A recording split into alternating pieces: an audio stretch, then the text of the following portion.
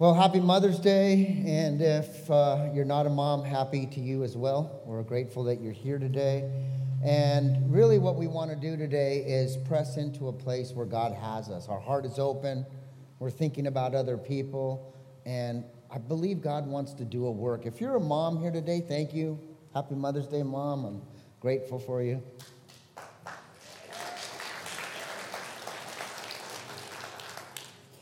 You know, over the last few months, we've been trying to pray into a new place as a church. Before service, we were in room 1 praying. If you want to come at 8:50 or 8:35, we want to pray for God to move powerfully. But we've been praying that moms and dads and children alike would receive something from this church. A salvation experience, a revelation from God, and transformation. If you're here today, you should understand that we're seeing that happen. We're seeing even people move from different sections because that's where they want to be. And that's what God is doing at this church. And it's not because of the music. It's not because of the message. I was sitting here praying. It was because we claim Jesus as our Lord and Savior. We can clap for Jesus. And over the last few weeks, we come after Easter with kind of an apologetic, somewhat. Apologetic is understanding why we believe what we believe. We come to an apologetic mindset of why do we believe what we believe? The first week we talked about Jesus. Is he a liar? Is he a lunatic? Or is he truly Lord? And we looked at some of the things that he was talking about. And then we talked about hell and what we believe on hell and how God works and what Jesus spoke. And last week we talked about this sonship covenant. We are adopted and we are born as a son of the Most High God. Even if you're a female, he wants to raise you up and say, I want to give you the first rights of that firstborn, like Jesus. And today we're going to talk about the truth of struggles or suffering. And I know that sounds weird for Mother's Day, but mothers struggle. They raise the kid and then they release them and hope that they've done a good job. They have a special bond. So today we're going to talk about struggles, and I got a really powerful story that we're going to tell, and it kind of goes through this emotional roller coaster. And I'll be honest, yesterday at about 11 o'clock, I was on my knees crying as I was telling the story. So if it gets really emotional, I'm excited. I'm not sorry, because I believe that's what God wants to communicate today. Last week, as we were talking about the sonship, we become Christians, we accept Jesus Christ, and the chains come off and we're no longer a slave to sin. But here's the problem. We need to go to a door and open up the door and say, there's something more for me. And I walk out the door, and in that door, there's that song, Freedom Reigns in This Place. I experience freedom. And after I open the door, I get this white light and I come into what we call this sonship covenant. And from that moment, when I open up the door and I'm truly free, I'm the son of the Most High God. Even if you're a female, I'm the firstborn. And I open up, and then God draws me into his presence. And that's really what the sonship covenant is, that we all get the rights of the firstborn. And that's what he wants to do. This is our inheritance. It's a powerful, bountiful life with Christ in this sonship covenant, because what Christ did on the cross, that is our inheritance. What he did and how he's accomplished in this world, that's what we join in with. That's what we get from him. However you like that, that's the blessing of who we have. What Christ has accomplished has now been transferred into us. Now we have this sonship covenant, and now we can live a different, powerful, bountiful, beautiful life. Our inheritance is Jesus. Who he was, what he is to us, and what he will be in the future is us, and is our inheritance. That's what we receive with God. And last week, the last verse that we had in Romans 8:17 kind of starts today's message. It says, now we're children of God. Last week we talked why I believe I'm a child of God, that I'm adopted, and we use the adoption as the metaphor into this. Why do I believe I'm a child of God? Well, I'm adopted, and I have this sonship. And at the very end, the last verse we use, now if we are children, then we are heirs, heirs of God and co-heirs with Christ. If that's true, the Apostle Paul says, then indeed we will share in this suffering in order that you may also share in his glory. If you truly believe you're a child of God, you've made a claim that I want to be adopted, I want to be grafted in, I want to be a part of this, then indeed, if that's true, if you want to receive the glory, you must join in the suffering. That sucks. And we'll dig into that a little bit later. When you receive an inheritance, I don't know, there's been people here that have received some inheritance, some really big, some kind of small, some in the negative. But when you receive an inheritance, as we were talking with Jeremy and the group, every week we talk about these messages. When you receive an inheritance, Jeremy's saying you also receive the good, but the bad also. If you've ever received some money, the money comes out and it's going to be $100,000 when you think, and then you get down to it and the taxes and all the bills, it's like, it's $12. That's the kind of inheritance I always receive. I used a $12 check. Sorry, guys. Stay around for a while, actually. But when you receive an inheritance, you receive all the good and you receive all the bad. If you receive a piece of property and you're like, praise God, I got this place in North Dakota. Hopefully it's got gold in them hills, right? You also receive the property in North Dakota. And you got to deal with it. And you got to figure it out. You might receive this big, beautiful house. It's just an awesome thing. You still got to deal with it, the good and the bad, the bills and the yard work and what's inside of it. Even if it's worth a lot of money, you've got to deal with it, and it's a lot of work. And that's what Christ is trying to communicate to us. And it takes faith, and that brings us to our memory verse. We are trying to learn as a group of people in a church to become more faithful. That's the purpose. We don't come to church so that my mind can be tickled by what somebody says from the pulpit. That's not what church is. That's what we've turned church to be, but what we've come to church is to enhance our faith. Look at other people around and go, I see what God is doing here. If they can do it, I sure can. And that's what faith says. And that's what the Hebrews author writes as a definition of faith. And this is the Amplified version. It says, now faith is the assurance, the title deed, this confirmation of things hoped for, this divine guarantee. That's what faith is. The evidence of things not seen, the conviction of their reality. Faith comprehends as fact which cannot be experienced by the physical sense. If we have 5 senses, we need to learn to grow into this 6th sense, this God muscle. We need to learn to work on this God muscle so that you and I can walk through anything in this world. That's what he's saying. It's not by sight, but it's by faith I experience God and all that he is. That's what he wants for us. Now, I want to tell you a story. The book is actually called Aggie, A Woman with No Country. It's a long story. It's a whole book, and I'm going to try and condense this into a 15 or 20-minute story. I'm going to weave it in throughout the message. This is a powerful story. My sister, who's an amazing woman of God, told me this story on her birthday, and it just rocked me as we were hiking on her birthday out in Thousand Oaks. Man, I was on my knees crying, and I believe it's for us today. In 1921, a missionary couple, you see them right here, David and Sevia Flood from Sweden, chose to go to Africa to live their life on a mission. They went into the Congo, the Belgium Congo, and went to a mission base.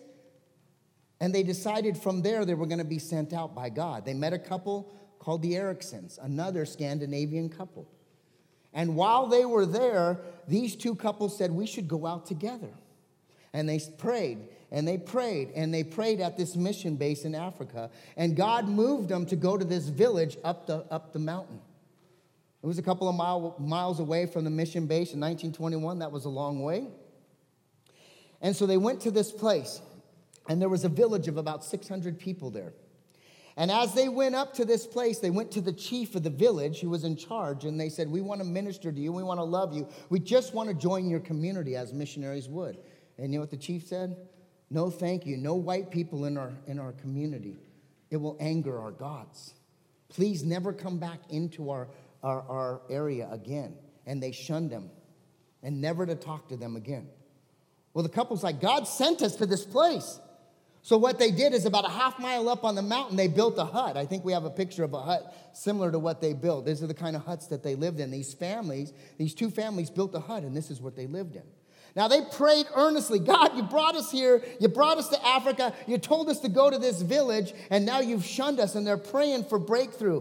Day in and day out, they prayed, and nothing happened. The only communication that they had with this village was with this little boy.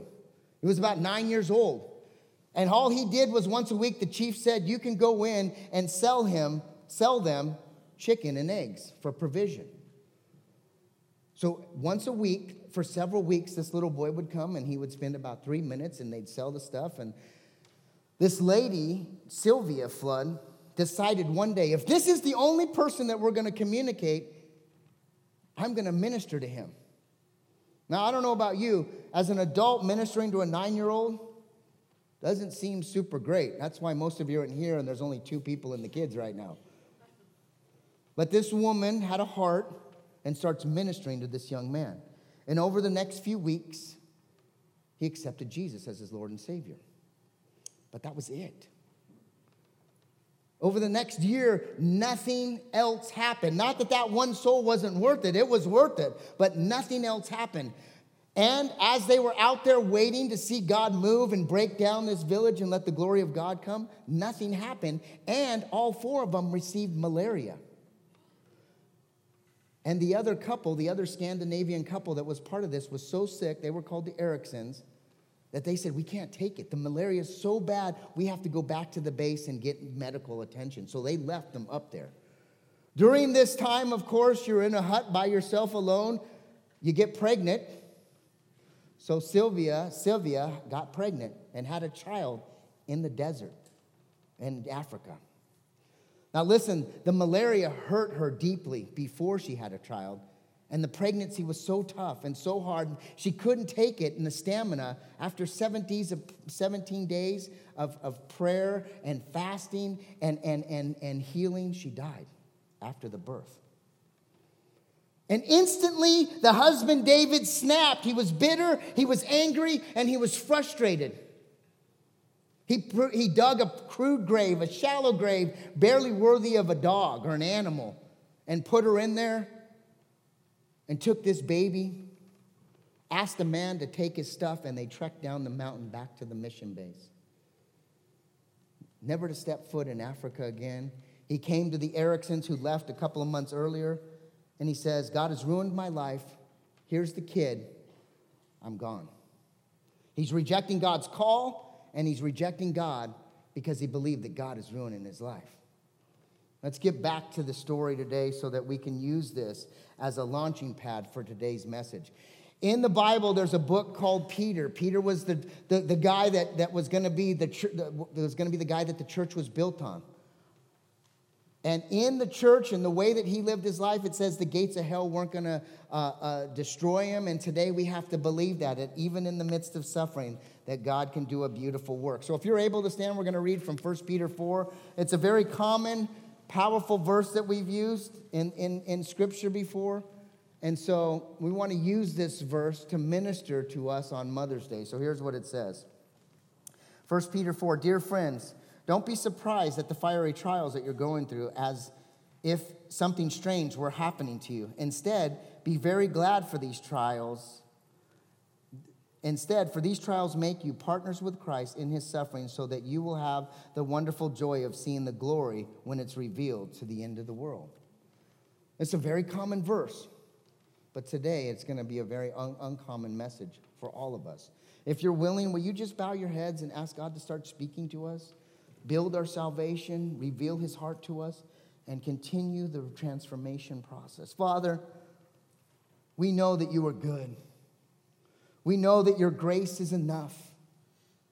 We thank you for all that you are, Lord. Speak to us. Speak to our hearts. We ask for your glory to shine in us and through us. We thank you for the mothers. We ask for you to work in our life. Speak deeply to us. In the name above all names, Jesus Christ, and all God's people said, amen. Go ahead and be seated.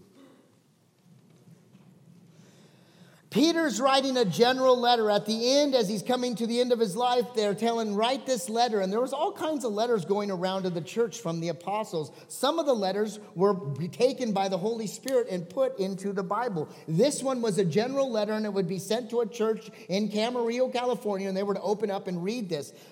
Peter 4 talks about suffering and how we are Christians, and to live for God is to suffer. And that's what he's communicating. Do you really know what it means to follow Jesus? That's why we're doing this series. Do you really understand what it means for you and I and me and my girls and my wife and my little dog Clover to follow Jesus? I don't think we understand that. I think a lot of times we go to church and we hear a message and we say, most of the time, yeah, that was good, but it's not for me. All of that wasn't for me. That was for the person next to me. Did you see them? They need that. Do you understand that message is for all Christians? When you believe in him, what is he going to bring into your life? What is your concept of who this God of the universe is? If it's not what you just read, somebody has lied to you from the pulpit, or somebody hasn't pointed you to the Bible. Because the Bible tells us that in him, our inheritance, as we become adopted heirs of the Son of the Most High God, that we receive suffering as part of who he is. Do you understand that? A lot of us take this in the most loving way, whiners and complainers, and don't experience things very well for God, and it's a terrible testimony as Christians. When you believe in Jesus Christ, when we hear this message of what Jesus is, we kind of get into this concept. And here's the general concept of the world in America, or the American church, and what we're going to get in Jesus. I'm going to believe in Jesus Christ as my Lord and Savior, this little light of mine, and God's going to bless me. Whatever that is, and I say that a lot, God bless us, but whatever that is, God's going to bless us.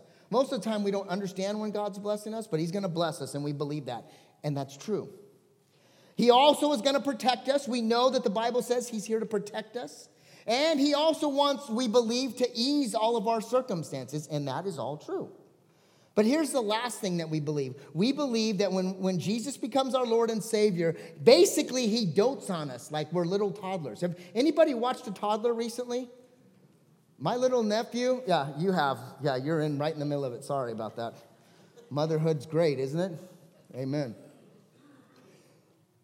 My little godson, Sawyer, I can watch him for about 36 seconds because he's gone.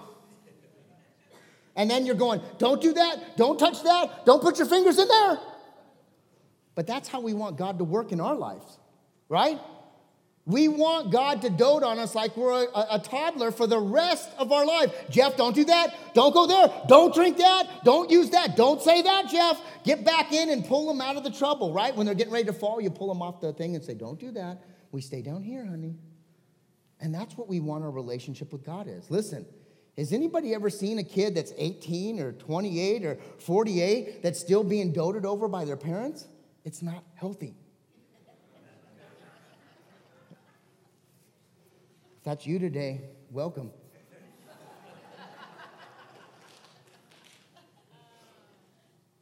That's not what our relationship with God is. Our relationship is so much more. To some extent, everything I said is true. Everything I said about God is true. All of those things, he does want to dote on us, but he also wants to grow us. He does want to work in our life, but he wants to give us something greater. It seems like in our text today that it says, if you don't join in the suffering, in the verse from last week and in the verse from this week, you're going to miss out on half, if not more, of the relationship of Christ. Why would I come to a God and only use half? This is the only place I don't want a 50% discount. I want the fullness of God, and suffering is part of it that makes me complete in my testimony. I hope that makes sense for you. Hardship is normal for Christian lives. And the apostle Peter says, surprise, why are you acting so surprised? Here's what it says. Dear friends, don't be surprised. Why are you being surprised? At the fiery trials that you're going through, as if something was strange happening. What is fiery trials? Anybody ever burnt their hand in the fire? Doesn't feel good. But fire represents the holiness of God in the Old Testament and his presence. At the altar, the fire would come and take all the offerings, and it was the presence and holiness of God. In the fiery trials, you and I have the ability to grow and be refined and experience the holiness of God. These fiery trials are for you and me. They're painful, but they're refining. And he says, don't be surprised. This is going to happen. And he wants that to happen. God promises that our struggles shape us. That's his promise. If you believe that he's the potter and I'm the clay and he's going to mold us, sometimes he just goes, I need to start over. I know he did that with me. And I'll be honest, it hurt. It was painful. But when he starts molding and shaping, 15 years later, you experience something completely different and you feel better about what God is doing. Our growth comes in no other way. The more pain I experience as a Christian, the more I want to draw close to him. And I want to get out of this pain, but he wants me to walk through this pain and be a testimony to other people. Don't be surprised. The Lord wants to give you more than comfort. You know, he's building character in you and me when we go through trials, these fiery trials. And what character does he want? He wants you to be like Christ. He sent Christ in as an example to say, in this situation, be an example. Look at what my son did and be like Christ. He suffered, so will we, and it won't be in vain. Here's probably the greatest quote that I have for you today. I posted it on Thursday or something when I was studying this. It's from Wayne Stiles, and this is a powerful quote. If you want to look at it, it says, our brief life is the only time in all eternity when we can glorify God in the midst of our struggles. This time on earth, this is the only time that we will have the ability to glorify God in the midst of our struggles. When we get to heaven, all that's gone. No more tears, no more pain, no more body issues, no more bills. Hallelujah.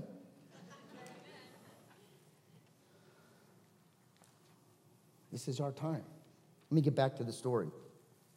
So David has come down to the mountain. Now he's on a boat back to Sweden. His daughter, she's on her own. He's named her this Sweden name, Ania, but he doesn't even know her. He wasn't even there a couple of days, and he's given her to this Erickson family. But here's the thing. Within 8 months of the Ericksons receiving this child, they died. Someone in the village that they were around poisoned them because they died within days of each other. So now this poor kid that was adopted by this couple, now they have died. In this mission base, there was an American family named the Bergs. They knew the story about their father and Sevier flood. And they knew how the Ericksons were poisoned and died. And they said, we will take this girl. We will love her, but we don't like her name. This Swedish name, Ania, they changed to Aggie, which is, I guess, an American name. I don't know. I only know the Aggies in Texas, so that's the only name I've ever heard, Aggie. But welcome, Aggie, if you're here. I don't know if you're here. So the Bergs they take this beautiful girl, and after 3 years on the mission field, they come back to America. They go to North Dakota, and they raise this child in Christ's way. They love this child. They bless the child. They've always told this child who she was and who her parents were. She never was ever away from that story. Now, when she graduated from high school in North Dakota, she was accepted to a Bible college. Obviously, this couple was filled with God's love and grace, and they put her into a Bible college in Minnesota, and she met this man named Dewey. And Dewey and her got married as she was in college, and Dewey got a job as a pastor, and they were now called Hurst, Aggie Hurst. Now, in the ministry, they had a very fruitful, small ministry that God was doing, and Dewey became a very powerful pastor in that region.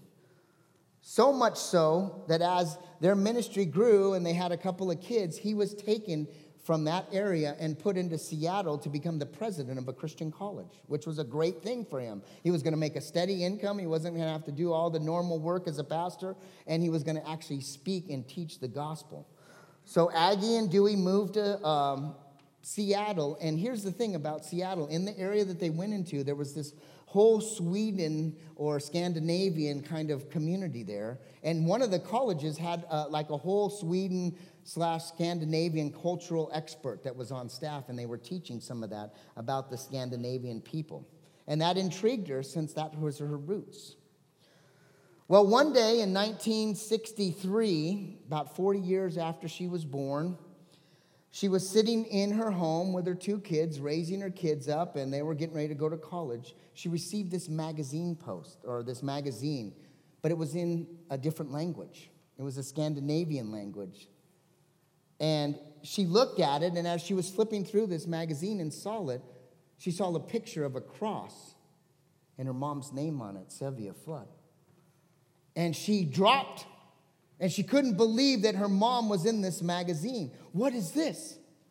But she couldn't read it, so she went to that local college and went to the expert and said, please tell me what this article says. And so I'm going to kind of paraphrase here in due of time. Here's what it said. It said in 1921, these missionaries, David and Sylvia Flood, went into the Congo, the Belgian Congo, in North Deliria, where they led a young boy to the Lord. The woman, Sylvia, had a child, and the missionary mom struggled and died because of that childbirth. But the little boy became something important. He went to his chief, and he got the chief to agree that we need to educate our children. And so he created a school as he became a young man. And in that school, every child in that school became a believer. And every one of their parents that sent their kid became a believer because he started to evangelize to everyone. And all of a sudden, this one believer, this story says, turned into 600 people. And also, that chief that kicked out David and Sylvia Flood, he became a believer too. And she was blown away. She could not believe what had happened. Because of their willingness, her parents' willingness, David and Sylvia Flood, listening to God's call to go to Africa, to live a life of struggle, a life of suffering, they led one person to the Lord. But that one person touched 600 people. And that village was on fire for what God was doing. At the time of Sylvia Flood's death, it appeared to humans that God left that couple high and dry. Humans would say, what a mean God. In their greatest time of need, when the man was praying, please, Lord, give me my wife, God deserted them. But take 40 years for us to realize what God was really trying to do there. God was trying to bring grace and mercy, and he was trying to change that village. And sometimes it takes severe consequences and deep suffering for the kingdom of God to move. Does that make sense? Let's continue on in the message. Let's mull over some of these truths. What are we talking about today? When we look at this verse, let's mull over some of these truths about suffering, because a lot of us still don't understand what suffering is and why do we have to have suffering. I just want to live a life of happiness. Listen, even if you didn't have God and you don't claim Jesus Christ as your Lord and Savior, you're still going to suffer. So suffering's part of life. But with Christ, you get to suffer, and in that, you also get a residual blessing of that glory down the road. When you suffer for the glory of God, great things happen. Have you ever considered a struggle or suffering as a temporary privilege? Have you ever considered the thought, today, or what I went through back then, or what I've gone through 10 years ago, or as a child, was a temporary privilege for God? The truth is, in America, we don't think of that at all. And the truth is, in the world, nobody believes that. But that's what Peter's trying to communicate. Did you think that this is a privilege for you to stand up and rise up and let God do a work in you and bring a testimony to all the world? The apostles did. That's why Peter's writing this text. He's referring back to a time in Acts chapter 5, when the apostles were out preaching in the Solomon's colonnade, and all of a sudden the elders and the leaders jailed them. And at midnight they opened the jails, and God said, go out into the temple tomorrow and preach. And the Sanhedrin looked for them. They couldn't find them. They couldn't believe they were gone. And then they found them in the temple preaching. And they brought them before, and they were furious. They wanted to execute them. They wanted them out of this world. And one guy said, spare them, because if this is of God, it's going to be a bad thing. But if not, they'll just winnow away. Well, at the end, after they were flogged and beaten, Acts chapter 5, verse 41, listen to what it says. The apostles left the council room, beaten, persecuted. They left the council room, and they were happy to be considered worthy to suffer dishonor for speaking about Jesus. Do you? One person at work or at school or in your neighborhood claims Jesus is a loser, and you're like, oh, I'm never going to bring it up again. But the apostles are saying, this is an honor because I was dishonored. God is going to be glorified. I'm going to take the suffering on because this is part of my inheritance. This is part of what Christ wants to do.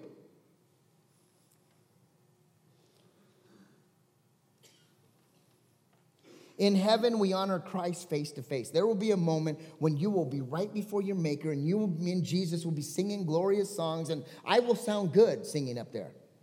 My vocal cords will be healed in the name of Jesus. Sorry if you heard me singing over there today. But on earth, the way that we face Jesus is through our struggles. We look at all that we've done, and trust me, I know the struggles that some of you have. I've had my own, but there's greater struggles out here. I get it. But our struggles are a privilege. Our struggles, when I was in Mexico, a pastor ministered to me and said, the struggles in life are the gold nuggets in this world. Those are the things that you're going to look back to in heaven and go, man, I wish I would have done a better thing there because God can have done a mightier work. The struggles are the real gold nuggets that we are to go through and mine through our life and find God in every aspect. And as we struggle, watch him work and do great and amazing things like Aggie and her parents and what they did. 1 to 600. We would be excited if we got one today, and we will, and so will heaven. But 600 was powerful. We get to struggle for him, and we do that by faith. That's why we struggle and believe later down the road that God will do something powerful in us. I want to continue back in the story. The story continues to go. Dewey and his wife, Aggie, had a 25th anniversary about a year or two after they received this article. And the college that he was the president at said because they knew this story and they saw all that God did in this story, they wanted to send him to Sweden. And they wanted Aggie to find her father and tell him because they knew of this story. So they went. Now, as she got there, she'd found out her father had recently had a stroke and he was very ill. She also found out that he had 4 more kids and was remarried. And there was one thing that they said about his father before she met him. She said, he's a very bitter man. He has one rule, never mention God. God has taken everything from him. That's his saying. So you would never mention God to him. For 40 years, 45 years, he was bitter and an angry man. And so finally, Aggie says, I just got to see him. Can I go see him? Yes, but he's very ill. And make sure you don't say God, because he'll go off. She says, fine, but she was determined. And she went into the room, and as she went into his room, all she saw was liquor bottles everywhere. He had become an alcoholic. His life was chaotic, and now he was struggling to stay alive, but his life had become nothing. She get him up, and she said, Papa? And he turned, and he saw her for the first time. And he said, my daughter, I never meant to leave you. I never meant to leave you. I just didn't know what to do. And she gently hugged him and said, Papa, it's okay. God has been with me. And instantly he stopped. He got cold and rigid. And he said, God has ruined our life. If it wasn't for him, none of this would have happened. We wouldn't be here. God is not for you. He's against us. And she goes, no, Papa, let me tell you a story. And she brought the article. He said, great things have happened. That one boy has led 600 people, and he broke down and started to cry. He didn't realize what God's plans were. He didn't realize that they had to suffer. They were called into the mission field for God's glory. By the end of the day, he'd reconciled and repented and let his resentment go, and he became a believer again. He accepted the Lord and put all that aside. And the truth is, it was great timing because a few days later, he died. I want to tell you the close of the story in just a second, but here's the application today. As we are here on Mother's Day, I'm sorry to tell you a story, but here's the thing. Here's the application.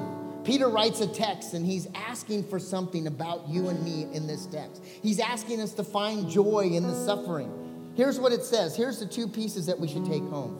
Our suffering helps us as Christians create a real, robust, powerful fellowship with Jesus. If you've ever been in a dark place, or you've lost someone, or you've been hurt and you've clung to Jesus, that relationship, that fellowship that you have is so strong that anything in this world you can't penetrate it with anything in this world. That's what I'm trying to say.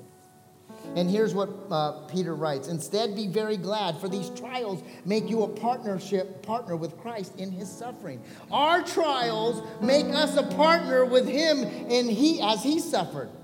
He suffered so that we can suffer, but we can join him in that.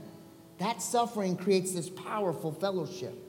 The second thing is our suffering means glory in the future. This story shows us what the glory is. One person you suffer for and you bring them to the Lord, but later you don't know how many people they're going to impact.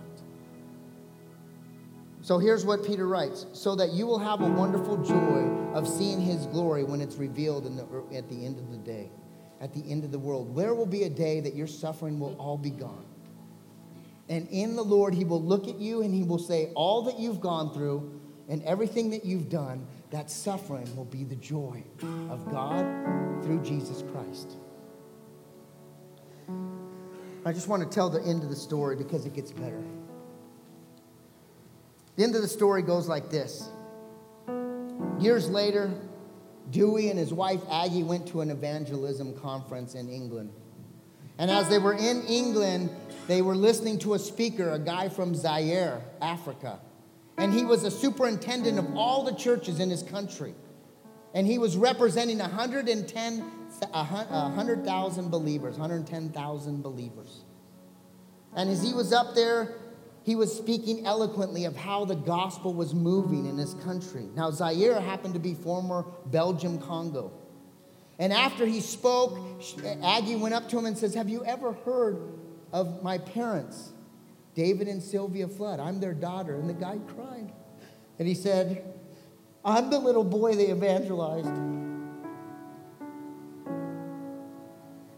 And he fell to his knees and he goes, I've been waiting for someone to come and experience what we've experienced because of what your mother did on the cross. She is a martyr. Our whole city and our whole country uses her. This is a true picture of her at the foot of the cross. She says, you got to come and see what God is doing in our country. And a few months later, she did. And as she came into the village, they treated her like a rock star. People were cheering. She is the centerpiece, and this cross is the foundation of what Christ is doing in their society. And she got before, and in this picture, she gets on her knees, and she thanks God for all the suffering. Lord, I thank you for your suffering, the suffering that you did, so that we can suffer for you, she says. She comes before the Lord and gives him all the glory and thank you that my mom died so that thousands and thousands of people can know the Lord. And after she got up from this spot,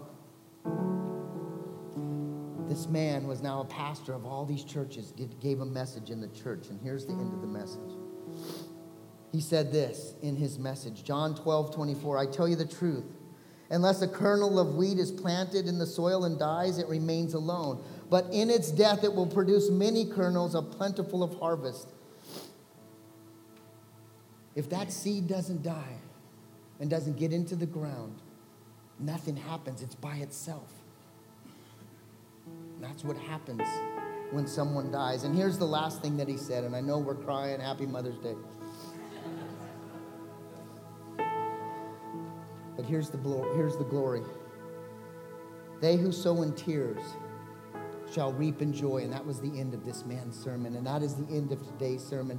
Those who sow in tears will reap in beautiful joy because of who Christ is and what he can do in the midst of our suffering. Expect suffering, rejoice in suffering, and let the glory of God shine in the midst of your suffering. No matter how dark things get, we need to remember that God is never finished. He's never finished. Your life might be a wreck, but that doesn't mean that he's not done. He thinks you're a masterpiece. And in your suffering, if you rise up, God will glorify this world some way through your suffering. Do you believe that today? I just want to close our eyes for a moment. I just want to believe in freedom today. I want to believe that we put God first. Anything can happen in our life. And I want to believe that there's that one in this room that will rise up and evangelize a whole city, a whole country, a whole part of this world. And let's pray that God will do that. Father, we thank you that you are faithful even when we are unfaithful. Lord, we thank you that you are graceful even when we turn our back on you. And we're thankful that when we believe what you're doing is bad, you know that it's good and it will do a good thing in this world. And Father, today, if there's that one in this room that needs a Savior, that needs to recommit and reconnect, now is the time to press in and experience what God has. That's why we believe. If that's you today, will you say a prayer of salvation? It goes like this: Father, forgive me. Come into my heart, come into my soul, and be my Savior so that I can be your adopted heir. I believe that you died and rose again for me and my salvation and my eternal walk. Holy Spirit, anoint me, come over me, fill me up so I can walk all the days of your life. Lord, we come to you, weeping for joy. Let us worship you in all of your glory.